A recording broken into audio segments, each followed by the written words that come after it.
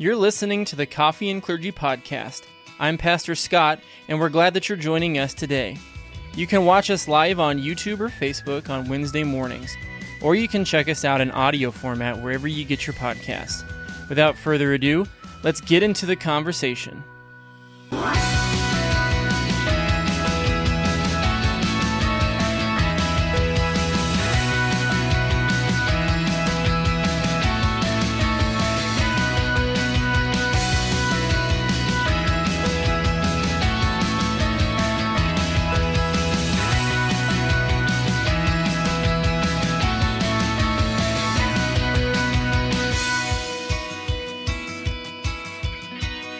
Good morning and welcome to Coffee and Clergy. I'm Pastor Doug Chinberg. I'm Pastor Scott Pitch. We're glad to have you with us today on this first day of our first series in Easter now officially. So Yes.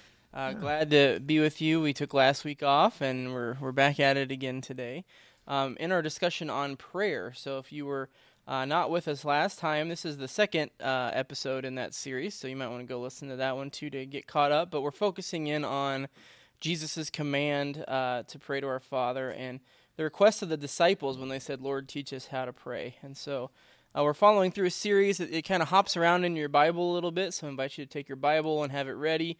We'll be going from book to book, chapter to chapter, looking at some references on today's topic. This is, like Pastor Doug said, Coffee and Clergy, so if you're new with us, we want to welcome you. Let you know that we usually meet and have our discussion at 10 a.m. on Wednesday, and then those videos are up on Facebook and YouTube, and then you can also find them in podcast form, usually the next day on Thursday, wherever you find your podcast. So if you're interested in listening to it while you're doing something else, that's what I usually do. I go back and listen to them just to say, man, I really goofed that one up. But I usually listen to it in podcast format, so... so let's maybe open with a prayer if we're going to talk about prayer today. So Good idea. Let's join me in prayer. Lord, we give thanks to you for this day and the opportunity we have in it to do your will and to ask that your will be done in our lives. We pray simply, God, that you would be with us today, send your Holy Spirit to be in the midst of our conversation for those who are listening in, and pray that their hearts and their minds and their eternal souls might be moved closer to you to seek where you may be found. So we pray that you would guide us today by the power of your Holy Spirit in the name of Jesus Christ, our risen Lord and Savior. And all God's people said, Amen. Amen. Amen. Yeah, so last time we talked about talking to God as our Father. Mm-hmm. And as we move through the Lord's Prayer, today we're going to look at a couple of other petitions. And primarily, we're going to take a look at, in the Lord's Prayer, we ask God's kingdom to come and His will to be done. Mm-hmm. And so we're going to look at those two sections of the Lord's Prayer. Yeah. One is deceptively easy to pray, and one is really hard to pray. I'll just say that right off the bat, all right? Yeah. Let's hop into the discussion today. Okay, and just to give you a little bit of background of what we're going to talk about as we talk about remembering the Lord's Prayer. Again, we're going to look at these two sections: "Thy kingdom come, and Thy will be done on earth as it is in heaven." And as we remember that our Heavenly Father reigns in our lives by His grace, we're also aware that there's another kingdom around us, and that's Satan's kingdom, and those two kingdoms are at war with each other. Yep. And so we are right in the middle of those kingdoms, which again is another reminder that we need to pray. Or those kingdoms are right in the middle of us. You could also say yes. It's a war for our heart, so it's a war for our eternal soul, and so it's raging on within us all the time, as well as around us. And and even as we look at our Lord Jesus Christ and how He was teaching and modeling His disciples, there were times where they asked Jesus to pray, and there were other times, again, when they did not get what Jesus was talking about. I think of the incident when James and John said, Lord, can we sit at your right and your left in your kingdom? Yep. And Jesus said, wait just a moment. This is not for me to decide. But he went on to talk about what God does want us to do if we want to be great in his kingdom is that he wants us to serve. Yep. And he wants us to love and care for others. Mm-hmm. And so that's kind of a background as we talk about God's kingdom. But as we begin today, we want to read a passage from John's Gospel in chapter 3. And we're going to read verses 1 through 18. And this is where Jesus is talking with Nicodemus. And then we're going to take, after we read that, we'll spend a little bit of time about talking about what is Jesus talking about in reference to his kingdom in this passage. Sure. And I'll field the first one if you want. Okay. Yeah. So we'll read John chapter 3. Now there was a Pharisee, a man named Nicodemus, who was a member of the Jewish ruling council. He came to Jesus at night and said, "Rabbi, we know that you are a teacher who has come from God, for no one could perform the signs you are doing if God were not with him." Jesus replied, "Very truly I tell you, no one can see the kingdom of God unless they are born again." "How can someone be born when they're old?" Nicodemus asked. "Surely they cannot enter a second time into their mother's womb to be born." Jesus answered, "Very truly I tell you, no one can enter the kingdom of God unless they are born of water and the Spirit. Flesh gives birth to flesh, but the Spirit gives birth to spirit. You should not be surprised by my saying, 'You must be born again.' The wind blows wherever it pleases. You hear its sound, but you cannot tell where it is coming from or where it is going. So it is with everyone born of the Spirit." "How can this be?" Nicodemus asked. "You are Israel's teacher," said Jesus, "and you do not understand these things? Very truly I tell you, we speak of what we know and we testify to what we have seen, but still you people do not accept our testimony. I have spoken to you of earthly things and you do not believe. How then will you believe if I speak of heavenly things? No one has ever gone into heaven except the one who came from heaven, the Son of Man. Just as Moses lifted up the snake in the wilderness, so the Son of Man must be lifted up, so that everyone who believes may have eternal life in him. For God so loved the world that he gave his one and only Son, that whoever believes in him shall not perish but have eternal life. For God did not send his Son into the world to condemn the world, but to save the world through him. Whoever believes in him is not condemned, but whoever does not believe stands condemned already, because they have not believed in the name of God's one and only Son." Okay, so we hear Jesus and Nicodemus talking, and Jesus tells Nicodemus, "You must be born again." And Nicodemus thinks that Jesus is talking about a physical rebirth, but that's not what Jesus is referring to. So maybe let's start off, what is Jesus referring to? Being born again, we would say as good Lutherans at baptism, right, that we receive a new identity in Christ. We're adopted as his sons and daughters into his family. So it's a spiritual rebirth rather than a physical rebirth. And according to these verses, you mentioned it, how do we receive that new birth? You mentioned through holy baptism, through water and the Spirit. And, as we talk about the kingdom of God, sometimes we think of kingdoms and we think of a physical location. But is that really, is God's kingdom a piece of turf on the ground, or? No, it's something that's it's a hard thing for us to comprehend because we deal in tangible, real stuff all the time, and we don't really deal too much in the more abstract way of thinking about things. But this is really one of those abstract times where, not to say that it's not real. It is very real, but it's abstract. It's hard for us to wrap our brains around because we're not from that purely spiritual realm, the way God exists purely in spirit. And so it's all around us. It's within us. It is a place, but it's also not a place. The way I like to think about the kingdom of heaven, when people talk about these kind of things around, times of death and wondering where loved ones go and stuff, as I say that the kingdom of heaven is where God is. Okay. So when you explain it as a location, where is God? Yes, right? Yeah. He's everywhere, right? So he's here today. He's there in the future. He's there forever. He has been forever. He's everywhere. He is, right?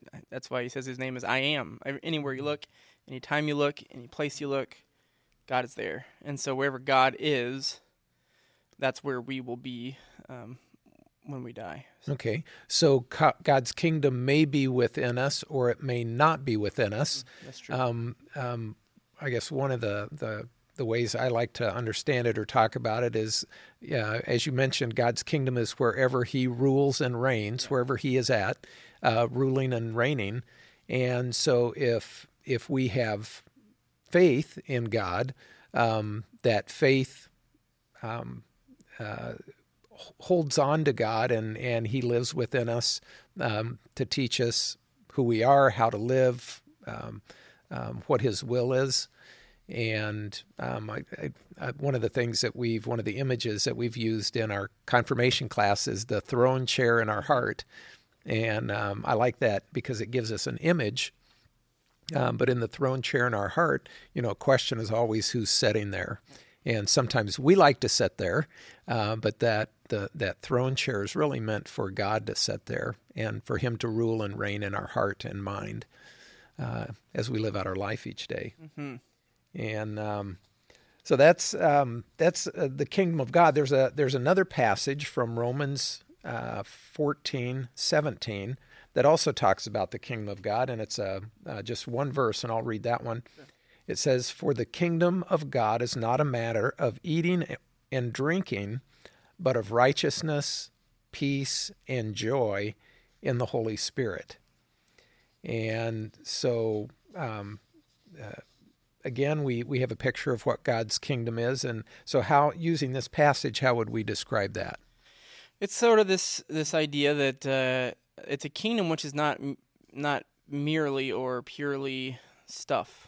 Like most kingdoms you see, they're hard to describe because they're so vast, but you could audit them, break them down by the stuff that is in the kingdom, the power that they have in their military, the treasury in their vaults. With God's kingdom, you can't really do that. It's there, it's real, it is an actual kingdom with authority, but it's not easily grasped like that. It's not made out of stuff. It's bigger than that. It's everything that you can't really touch and taste and feel. It's why it says it explains it in emotions. It says it's full of joy, and it's full of righteousness and peace, because these are the stuff of the kingdom of God. It's not stuff you can grab hold of, but it is something everyone understands, hopefully, what it feels like to be full of joy, and what it feels like to have peace, and what it looks like when a person is truly righteous. And so that's the stuff, in air quotes, of what God's kingdom is. Okay. And in the same way that sometimes we would like to see God face to face, we'd like to reach out and touch Him. In the same way that God is spirit, His kingdom is made up of spiritual things. Mm-hmm. And part of those spiritual things include the righteousness. We would make it maybe more complete, the righteousness of God. Yep. And the peace and the love that He gives us through His Holy Spirit. And again, it's sometimes hard for us to grasp because it's not a physical thing that we can see and touch. And but as you said, it's very real. Mm-hmm. And to talk with someone who has that peace or joy, or there are times where we recognize people that are kind of very spiritual people, and they're filled with the Spirit of God, and in tune with the kingdom. Yeah. We can realize that. Mm-hmm. And so a question is then, how do we receive God's kingdom? That's a great question. First of all, why would we want to receive God's kingdom? Well, the hope is that many of us would love to have in our sinful natures the wealth of a kingdom, the authority and the power of an actual kingdom and king.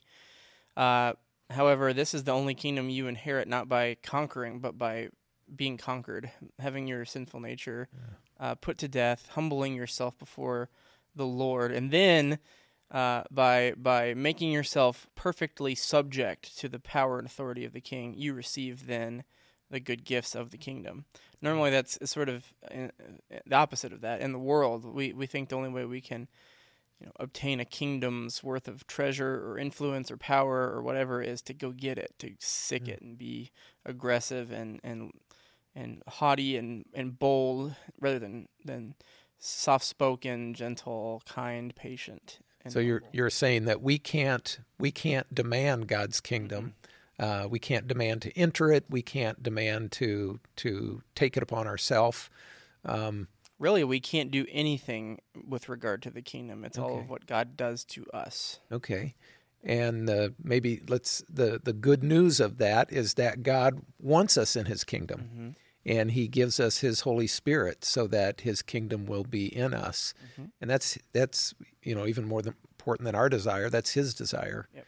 And that's really the good news, is that God wants to bring us into his kingdom, and he wants to teach us what that means and how to live in his kingdom, and also the relationship that we have with him and others when God's kingdom is within us and we're within God's kingdom. And I think another thing, if we turn back to Luther's catechism and his explanation on the second petition, "Thy kingdom come," it says, "How does God's kingdom come? God's kingdom comes when our Heavenly Father gives us his holy word and lead godly lives here in time and there in eternity." So when you ask the question, how do we receive it? Well, there's a couple of things there. It says when God gives us his word, that's one thing. And when we take that word and allow it to transform us into godly living, both for today and for forever. So we receive it by that process of sanctification and discipleship, growing in that faith. Yeah. And again, the good news is that God's Spirit is always working in us, around us, and through us, and not only to bring us into that kingdom, but to keep us in the kingdom and help us to grow. Yep. So what a blessing that is. And another passage to look at is from Luke chapter 12, verses 22 through 34. Okay. And do you want to read that one? Yep. Then Jesus said to his disciples, "Therefore, I tell you, do not worry about your life, what you will eat, or about your body, what you will wear. For life is more than food, and the body more than clothes. Consider the ravens. They do not sow or reap. They have no storeroom or barn, yet God feeds them. And how much more valuable you are than birds. Who of you by worrying can add a single hour to your life? Since you cannot do this very little thing, why do you worry about the rest? Consider how the wild flowers grow. They do not labor or spin. Yet I tell you, not even Solomon in his splendor was dressed like one of these. And if that's how God clothes the grass of the field, which is here today and tomorrow is thrown into the fire, how much more will he clothe you, you of little faith? And do not set your hearts on what you will eat or drink. Do not worry about it. For the pagan world runs after all such things, and your Father knows that you need them. But seek first his kingdom, and then all these things will be given to you as well. Do not be afraid, little flock, for your Father has been pleased to give you the kingdom. Sell your possession and give to the poor. Provide purses for yourselves that will not wear out, a treasure in heaven that will never fail, where no thief comes near and no moth destroys. For where your treasure is, there your heart will be also. Okay. Again, we hear that in these verses that God wants to give us his kingdom, which is good news. But we also read kind of throughout that passage that there are things that can get in the way. Yep. And so what are some of the things that get in the way of us coming into God's kingdom? Worry is the thing he's primarily talking about here. And I would say worry here means being concerned with the things of the world overly much. Are we supposed to care about what we eat? Yeah, I think God wants us to have some concern for that. But does he want us to spend our whole day worrying about where our next meal comes from? Some people will do that. Mm-hmm. Does he want us to think about the providing for, the clothing that our kids wear and that we wear and things like that? Yeah, I think he wants us to concern ourselves with that, but not to worry overly much about it. Spend our day concerning with ourselves with how to get stuff. Yeah.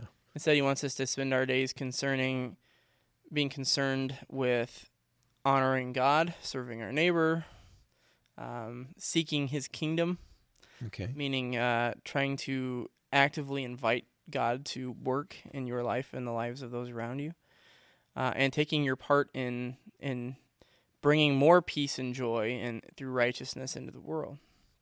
Okay. There's a lot of things that can interfere with God's kingdom. Another thing that I've thought about, it's not necessarily in this passage, but another thing that interferes with us and God's kingdom is kind of the busyness of life. Yeah. Sometimes I recognize the busier I am, it's easier to forget about God, to be more concerned about the things I think I need to get done and accomplish. And I miss being a part of God's kingdom, or at least recognizing that I'm in God's kingdom and God's right there with me. Mm-hmm. And I have sort of sense this impression that the modern sort of mentality on that is, oh, we're so much more busy now than we were ever before. And in reality, I think we just are really, really bad at putting things in the right priorities with our time. I don't think we're actually more busy out of necessity than people in previous generations, where, I mean, when you had to spend a 60-hour work week just to have enough money to put the bare minimum rations on the table for your family, that was busy, right? Or when you had to go to a well that's maybe Mm-hmm. miles away from your home to get water and go and hunt the food that you're going to eat for that day. And there are still, I mean, we say that like that's the distant past, but there are still people around the world, in different parts of the world, who are doing these things all the time. I mean, I would argue that is truly busy. I think we have busied ourselves with the things of the world in a lot of senses. We have put things that we can do over things that we should be doing. Mm-hmm. And I think that causes problems for us, where we overbusy ourselves, so we have no energy left over, no fuel in our tank, to use that metaphor, at the end of the day for things that we should be doing, having conversations with our families about God, growing in His Word, service to our neighbor, studying His Word. Some thoughts about priorities. What are our priorities in life as we spend time with God, as we spend time in His Word? I think that's one of the great blessings of God giving us a day off each week, a day of rest, mm-hmm. is that we can come to His house and hear His Word and ask God to fill us with His Spirit and say, God, how do you want me to live my life as I live in your presence? And He always tells us, He gives us gifts, He strengthens our faith, He teaches us how to live. And again, the good news is God is working all around us, and each and every day He invites us to join Him in that work. And I kind of chuckle about that, because I think some people probably don't find Sundays particularly restful. And this is where it's important to define what God meant when He said the Sabbath day of rest. It's not necessarily about filling your day with diversions or doing nothing at all, mm-hmm. or sleeping in. Every now and again, those things are fine. The day of rest is meant to be rest for mind, body, and soul altogether. Mm-hmm. And I think sometimes I think of like parents with young kids, like Sunday mornings are not a restful time. When you're wrestling, kids to get them in clothes and get them out the door and get them to church, like that's a circus, and I think, you get them there and then you're like, and then they, act out in church. And for many families across America, they've just said no to church because it's not restful, and they value that rest on Sunday. But they are, once again, getting the wrong priority for what they should be doing. They're emphasizing the wrong characteristics of rest to say, mm-hmm. if it causes stress in my life, it's not restful. And in reality, what's restful about Sunday mornings, if you're a Christian, is coming into God's house, receiving His gifts, having your spirit restored and renewed, hearing God's word and receiving His promises, His covenant every single week, joining with the fellowship of believers so that you can come to the Lord's table with your brothers and sisters in Christ and receive His body and blood and the forgiveness of sins, being able to confess and lay down your burden of sin before God and before your brother and sister in Christ, hearing a message preached and proclaimed about the salvation of you as an individual whom Christ has claimed. Those things are where we find the rest part of Sunday, not in the fact that, oh no, I have to wrestle someone to get them into a car seat and into church clothes to get them to church on Sunday. And there's a discipline that adults have in receiving that rest, and there's when little children are around, there's a discipline in helping them to be disciplined, so that they will have that same rest later on in life. Yep.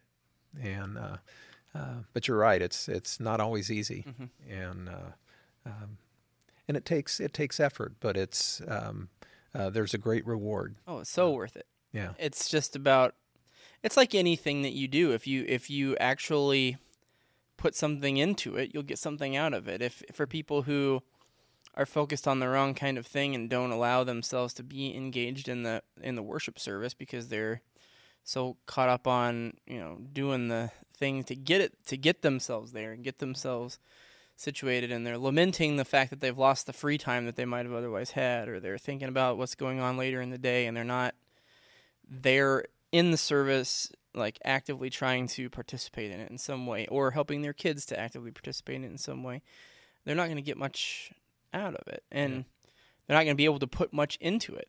And so, it's definitely, like you said, it can be hard work, but it is very rewarding work. It's frankly the most rewarding work you can do is worship of God. Yeah. And one more passage that we want to talk about as we look at seeking God's kingdom, and it's from 1 Timothy chapter 2, verses 3 through 6. I'll read that one. It says, "This is good and pleases God our Savior, who wants all people to be saved and come to a knowledge of the truth. For there is one God and one mediator between God and man, the man Christ Jesus, who gave himself as a ransom for all people. And this has now been witnessed to at the proper time." And so what is Paul saying here about God's desire for us? That's a good question. In that opening verse, that God wants, or in verse 4, that God wants all people to be saved and come to the knowledge of the truth. It's kind of nice to know God's desires. It's a commentary on the nature of God and his relationship to us, that God's desire for us is and always will be for all humanity to see them sought after and saved through the power and the blood of Christ. He wants that for everyone. Yeah, those images of the lost sheep and the lost coin and the lost son all come to mind. As God expresses his desire to have us close to him because we matter to him. We're important to him. So that's his proper and foremost nature, is a God who loves and will seek us to pull us out of the depths of our sin. There's also the secondary nature of God, which is the wrath against sin and sinfulness, where he wants to see it eradicated because it corrupts his creation. We just happen to find ourselves in the middle of that transition, in that fight. So I think sometimes people feel like God's nature towards them is hatred towards them, and that's not the case. God's nature is one of, first and foremost, love, and secondarily wanting to see the corruption within driven out. Mm-hmm. so that the love can not only be received, but it can also be grown and increased. And righteousness of God to be formed in us, to shape us, to lead us. And he goes on in this passage to tell us how God's desires are carried out in us in verse 5 there. Mm-hmm. For there is one God and one mediator between God and man, the man Christ Jesus. And it tells us what he did, that he gave himself as a ransom for all people. And again, another ransom or redeem, that's another word that comes to my mind. And so when we think of Jesus redeeming us, he buys us back. And we can go back to the garden to remember that we were, in the beginning, God's creation, but after Adam and Eve sinned, they and the succeeding generations were not a part of God's kingdom, but a part of Satan's kingdom. And so there was a cost to win us back. Yep. And that's proof positive of why God's nature is not one of wrath but of love, is the raw cost that he paid to claim us.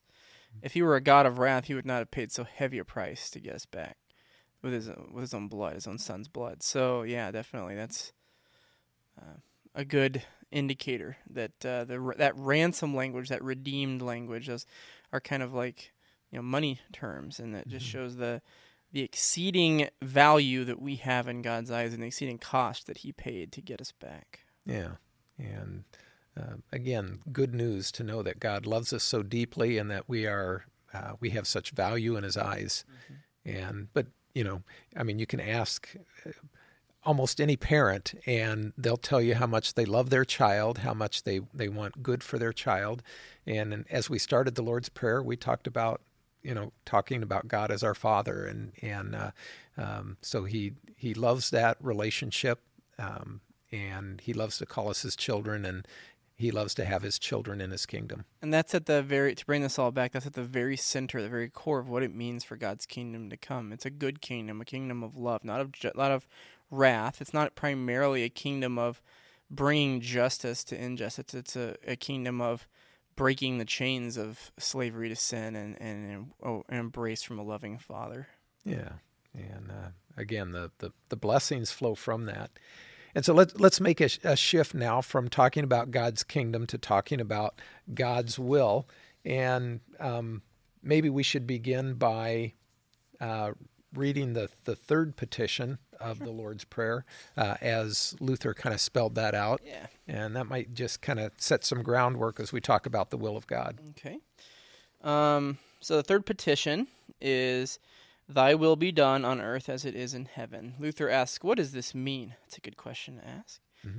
The good and gracious will of God is done even without prayer, but we pray in this petition that it may be done among us also.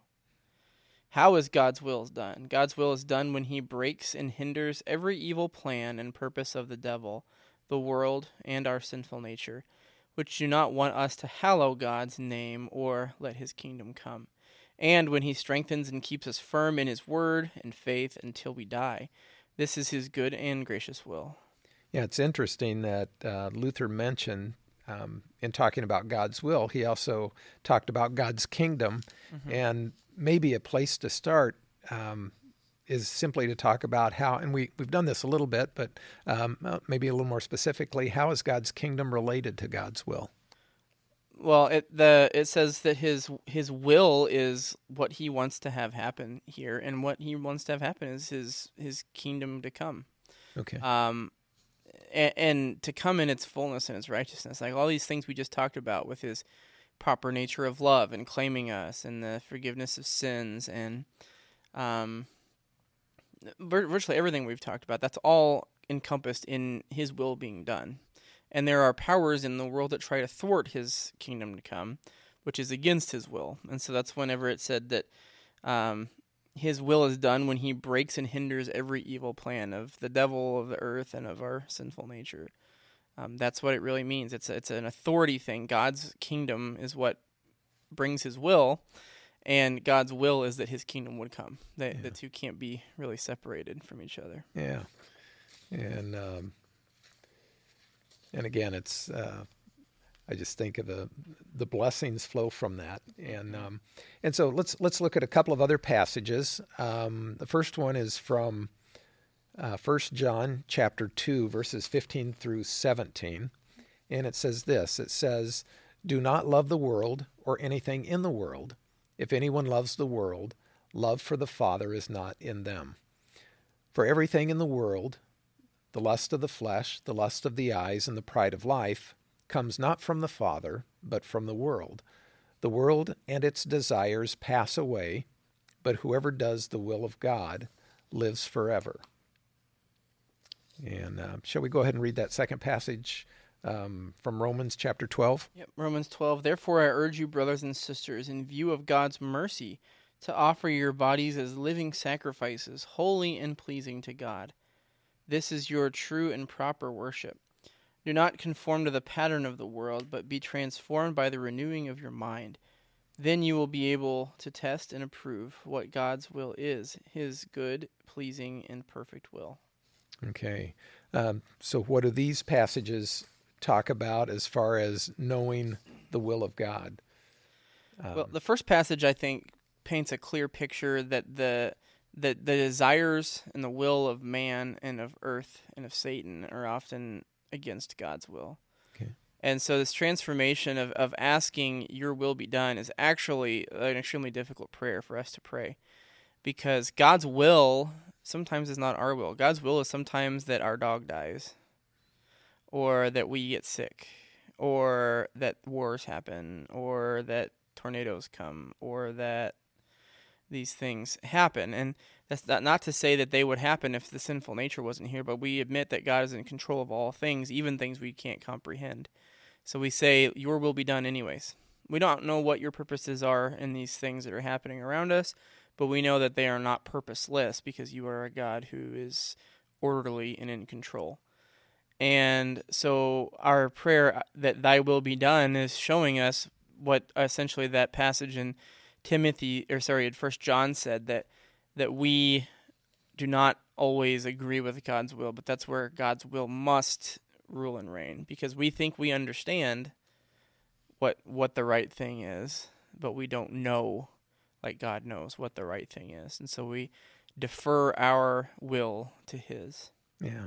As I read that passage, I'm kind of looking at the love of the world, or anything that comes from the world. That doesn't come from the Father, and so there's so many things, as you mentioned, that God's will is opposed to the things of the world, and they specifically mention like the lust of the flesh. That would be our fleshly sinful desires. Sometimes we desire not to work, or we desire to eat more than we should, or we desire to, there are things in the that are our flesh desires that aren't a part of the will of God. There's also the lust of the eyes, and so those things that are good and pleasing and look good to us. I'm going to tell a story about my son. Here, there was a time when he was little, and we had gone to a candy store in the mall, and in the candy store, it was one of those bulk candy stores where, I mean, they had hundreds and hundreds of different kind of candy that you could choose from, and we had, I don't remember all the details, but we had said that he could go in and get a piece of candy, and there was, when he got in there, all of a sudden he wanted more than just one piece of candy. He wanted a number of things. And what I remember is that we ended up leaving because he couldn't pick one thing. And he was not a very happy camper when we left, because there was so many good things that was calling for his attention. And it was just almost overwhelming. But that's kind of how we can live in the world. We see all these things that we want and desire, and they can easily pull us away from God and what's God's good will for us in our lives. We want to have them, and they end up having us, right? Yes, yeah. So I talked about the lust of the flesh, lust of the eyes, but also the pride of life. Again, those desires that we think when we deserve something, or that something should be rightfully ours, that we're entitled to it. Those desires make objects. We've talked about it in the past. Those desires can actually turn an object into an idol. Yep. And that becomes our whole focus of what we want in life, and we forget about God, and we just go after the things that we want. Yeah. And so often these things are actually good and they're not bad blessings things from God that own us. It's like I was thinking about screw tape letters. I won't go into the whole background of it, but essentially the essence of it is there's a demon who's working on a man who's falling into Christianity. That's the way he would put it. And he's trying to persuade him to go away from it. And the elder demon who's advising this younger demon is trying to get him to understand the way the human mind works. And they talk about, like, there's little ways that there's ways that humans think they fall into corruption, and then there's ways that actually do. And the ways that we actually fall into corruption are through the little things, the little nudges, the interpersonal relationships, the lust of the flesh and of the eye. These little things that we experience all the time, not the great big scary things. It's the little pinprick things. Yeah. And so we have to be on guard against those things, which are truly good, but also are little doors through which Satan and his minions in power can go through to try and corrupt us. And so we have to be incorruptible while enjoying God's good and gracious mercies and gifts. Yeah. In the same way that a piece of candy might be an okay desire to have, but all of a sudden we want a whole bag of candy, or and we'll do anything to get it. And I mean, money's the same way. We want to earn a living and do well, but money can quickly become that. Sexual desire, same way. There's a healthy outlet for that, but we often seek after unhealthy ways. Anything that you can kind of become addicted to. I mean, this thing, right? Your phone. Yeah. It's a good gift. It can be a wonderful thing. I have a Bible app on there. I read all the time, but it can also be, hours spent on frivolous things that waste my day away and allow those little doors for Satan to come in and harm me. So yeah, in that second passage that you read from Romans chapter 12, it also talked about knowing the will of God, and I love the way that Romans verse starts off, because it says, "I urge you, brothers and sisters, in view of God's mercy." And so the first 11 chapters of the book of Romans, we hear about God's mercy over and over again. And then when he gets to this 12th chapter, he said, "Now in view of all that God has done for you," he says, "now offer yourselves as a living sacrifice." And then he says, "Don't be conformed to the pattern of this world, but be transformed by the renewing of your mind." Mm-hmm. And so again, how does our mind get renewed and transformed? It's a daily process. It's a process of discipleship. I think when we talk about discipleship, one of the things we talk about is growing more like Christ. And when asking for God's will to be done, what better example than Christ, right? He's in the Garden of Gethsemane the night before he's going to be killed. And what's he pray? Not, I don't want to do this. He admits he'd rather not do it, but his desire is to not die, but yet his greater desire is that God's will would be done. And so that's the way we need to try and think about how we come before God and how we regard ourselves and the desires of our hearts, is to say, I want these things. I'm not going to deny that I want these things, but my greater desire than even these is that God's will would be done. Yeah. And so you pray that petition, your will be done, same way Christ prayed it. So we know that the Holy Spirit is working in our life to transform our minds. He's one of the means that he uses, is what we talk about in the Lutheran Church, the means of grace, his word and the sacraments. Yeah. The Holy Spirit uses those as well to transform us and to change both our heart and our mind. So we seek after God and his good gifts and his will. And all of those are important. Mm-hmm. Let's look at another passage from Galatians, Galatians chapter 5, verses 16 to 21. And this is going to, again, get into that tug of war again against the spirit and the lust of the flesh. Mm-hmm. But and I forgot whose turn it is to read. I believe it's your turn. Okay, my turn. Okay, from Galatians chapter 5. St. Paul says, "So I say, walk by the Spirit, and you will not gratify the desires of the flesh. For the flesh desires what is contrary to the Spirit, and the Spirit what is contrary to the flesh. They are in conflict with each other, so that you are not to do what you want. But if you are led by the Spirit, you are not under the law.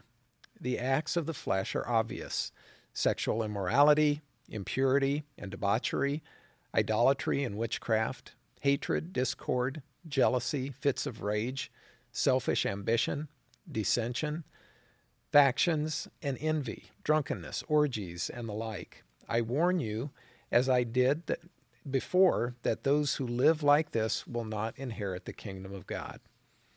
And so these passages also remind us how difficult it can be um, to walk by the Spirit as we live in this world. Yep. There are things all around us that are pulling at us and calling for us. And it's easy to take our eyes off of God and His Word and His will to begin to focus our life on the things of the world. Yeah. In the Lutheran Church, we like to talk about law gospel a lot, and this is a tough one. This is why this petition is so difficult to pray, because this is a very much a law petition. It's like, by praying your will be done, you're acknowledging that your will is not always God's will, but that you defer your will to God. That's not really gospel, right?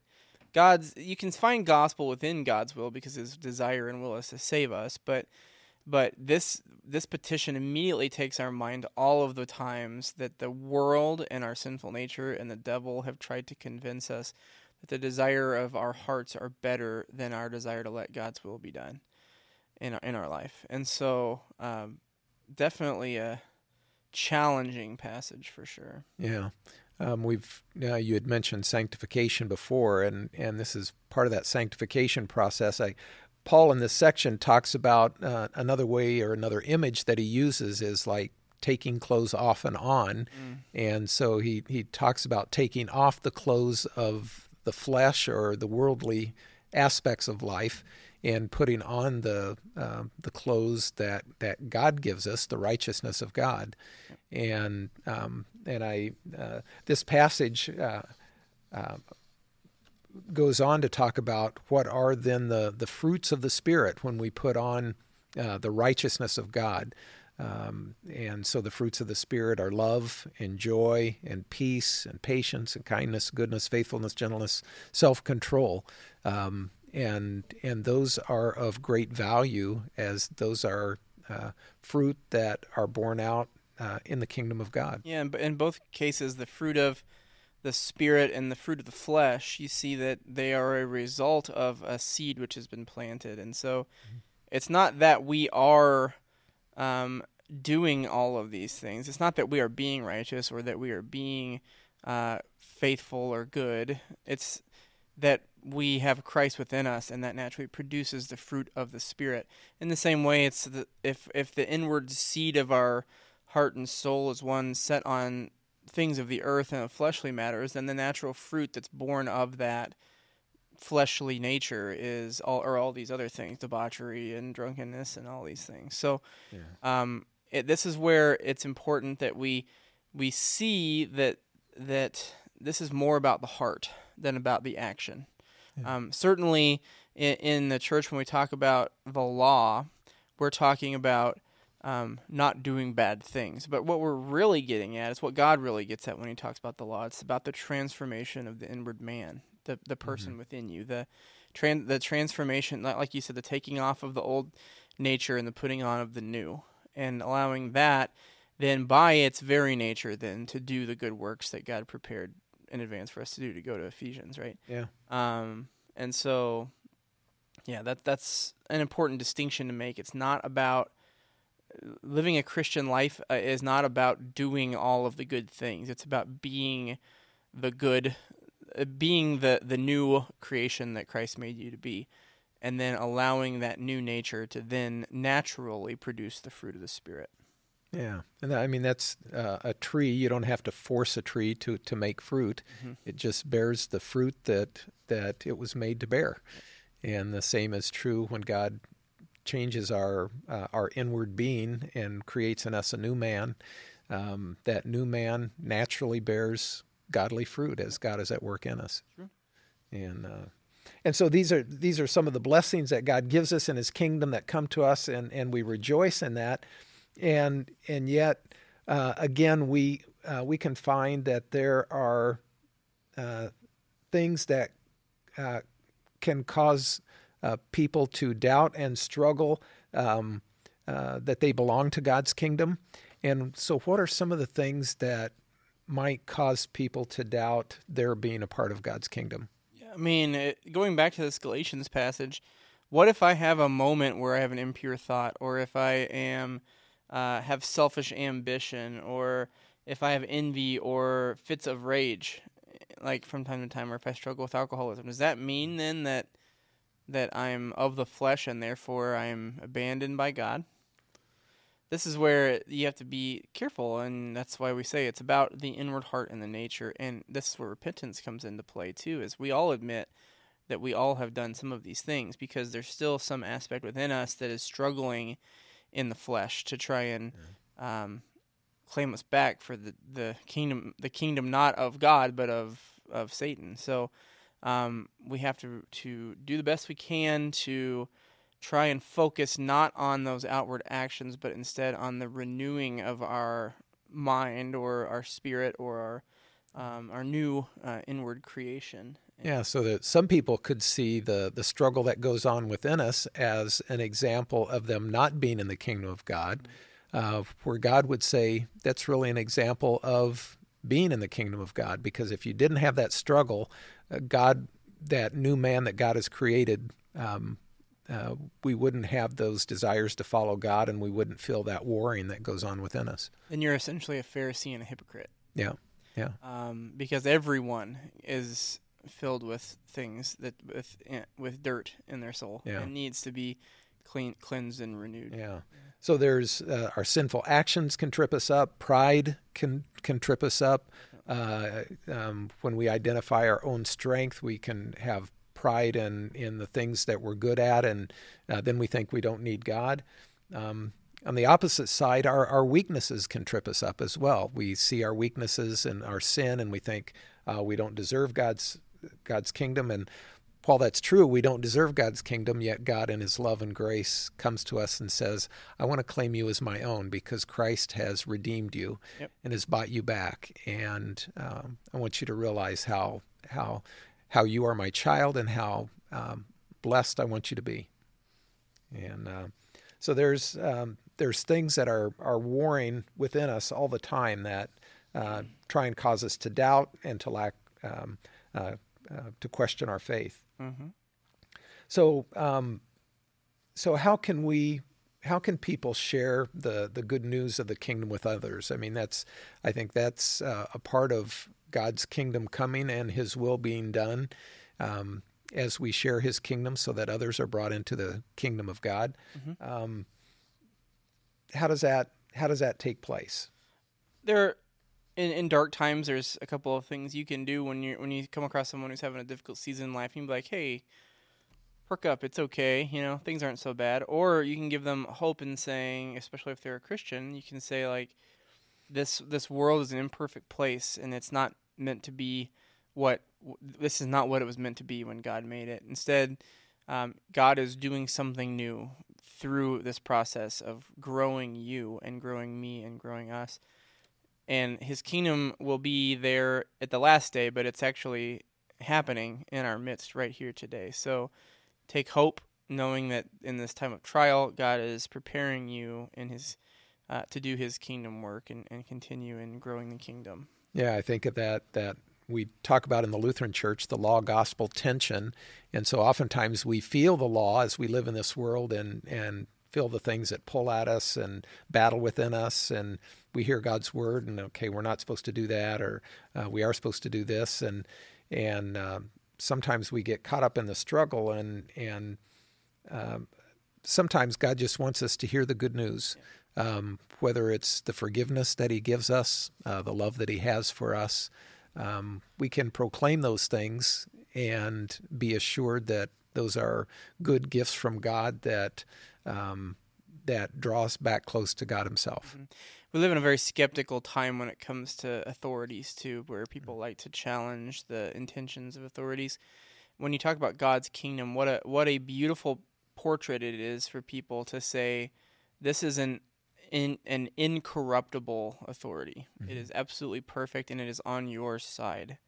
And to be able to have that kind of an authority is actually wonderful. It kind of takes us back to our childhood when if we had good parents, and the comfort and security we felt having someone who was absolutely authoritative over us, but was also good and righteous and virtuous and non-corrupt and loving, right? And we all want that. We all sort of desire to be in that kind of place of humility and comfort and love, but we get so skeptical with all the authority around us. We just reject authority, even right authority. Yeah. God.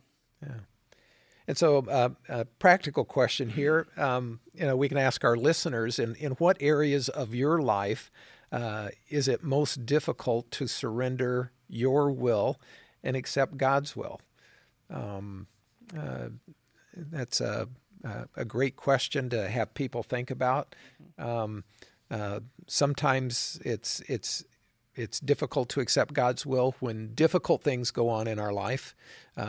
We question: is God really for me? Is this really the will of God?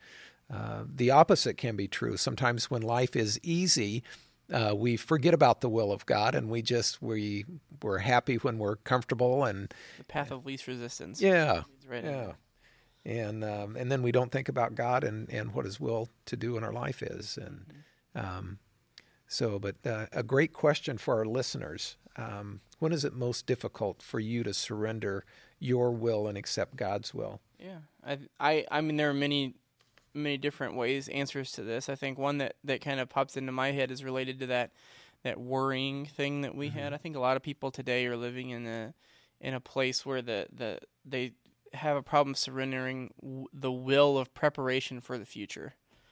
We want to do the best we can to make sure that we take precautions to take good care and be good stewards of God's gifts. But I think many people spend so much time agonizing and worrying about the future for their kids and the future for themselves and making sure everything is just so, instead of just saying, like, you've got me, God. I know you've got me. Help me to be a good steward of the gifts I have and to focus on today rather than thinking about tomorrow. Yeah. So kind of to wrap things up and again, maybe we'll throw out some personal thoughts here. Again, another question: what are some areas in your life where you have fought against God's will? And at the same time, I think we also want to ask our listeners to maybe identify even one person that they can share the good news of God's kingdom with. Sure.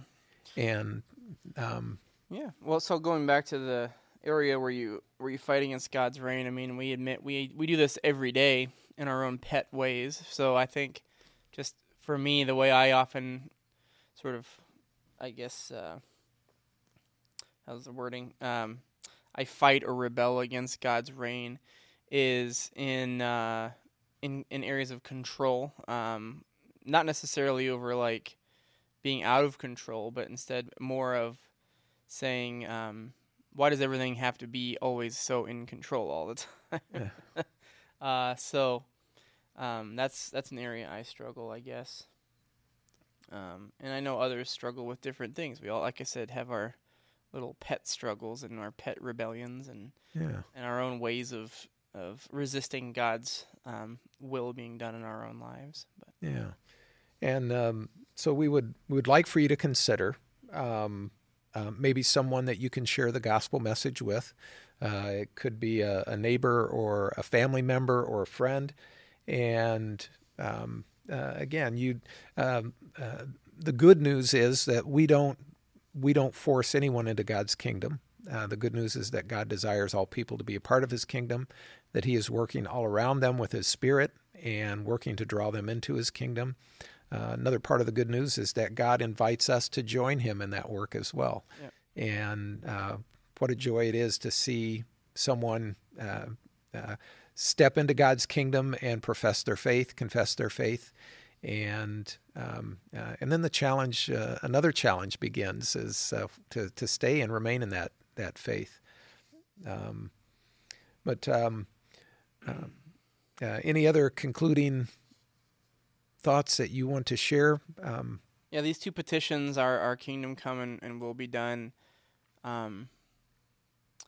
They're both personal, but they're also both universal too. It's like we want His kingdom in the world around us, and you could talk about politics and government and stuff and all that, but what we really want to see is God's kingdom at play in the world, meaning we want to do everything as Christians that we possibly can to create a clean, clear avenue for God's kingdom in this world. And if you want more information on that, you can go listen to our podcast that we had about a year ago now, where we did Two Kingdoms theology, and that was pretty good. But in terms of His will being done, once again, that's also personal. We want His will to be done in our lives, but we also want to create an environment in which His will can be done in the world around us. And so when you think about ways that, in that last kind of challenge, I guess, that we issued, that you can identify one person with whom you can share the kingdom, I would start personal and say, how can I invite your kingdom and your will to be done in my life? And then how can I extend the goodness that I receive from that into the lives of others? Yeah. So. And it may simply begin with a prayer or a listening ear as we grow in a relationship with someone that we know, and listen to see how God is working in their life. And oftentimes that comes out in the struggles that they have or the questions that they have. And we don't have to be perfect with the answers that we give, but it's nice when we can pray with them, when we can encourage them, or speak a simple truth from God's Word. Yep. All of those help bring people into God's kingdom. And which is His desire. Which is His desire, absolutely. And so maybe as we wrap things up today, maybe we should take a moment to pray for those who would like to help God's kingdom be extended into someone else's life, and for those who need God's kingdom in their life. Yeah, definitely. Okay. I'll close in prayer if you bow your heads with me. Heavenly Father, we thank you for your kingdom that has broken into this world. We thank you for the work of your Spirit, and your Spirit who uses your word of truth and love to draw us into your kingdom, to convict us of our sin, and to remind us of your love and grace. And so, Lord, we pray for those who might be looking at a loved one, a family member, or a friend that recognizes that they need your kingdom in their life. And as they work to encourage someone, as they work to pray for someone, as they work to share your truth, we ask, Lord, that you help them see how you are working in and through them to bring about your purposes and will. And Father, we also pray for those who you are working to bring into your kingdom, whether through your Spirit or with the help of someone else. We ask, Lord, that your kingdom would come in a glorious way, and they might clearly see who you are and the love that you have for them, demonstrated through the life and death and resurrection of your Son, our Lord Jesus Christ. We pray that they would come into your kingdom and rejoice as one who has found that new relationship with you. And so, Lord, with all of these things on our heart and mind, we just thank you for your work in us, for the opportunity to work in your kingdom and to share your love with those around us. And so bless our listeners this day, and we commend them into your care, and we pray it all in Jesus' name. Amen. Amen. Yeah. So thank you for being with us today, and the Lord bless your day. Yeah, have a great day in the Lord, and we'll see you next time. Thank you for listening to the Coffee and Clergy podcast. We're glad you could join the conversation. Coffee and Clergy is a ministry of King of Kings Lutheran Church in Chesterfield, Missouri. You can catch us live on YouTube or Facebook on Wednesday mornings, and we post the podcast on Thursdays. For more information, check out our website at www.kokstl.org. Blessings on your day, and we'll see you next time.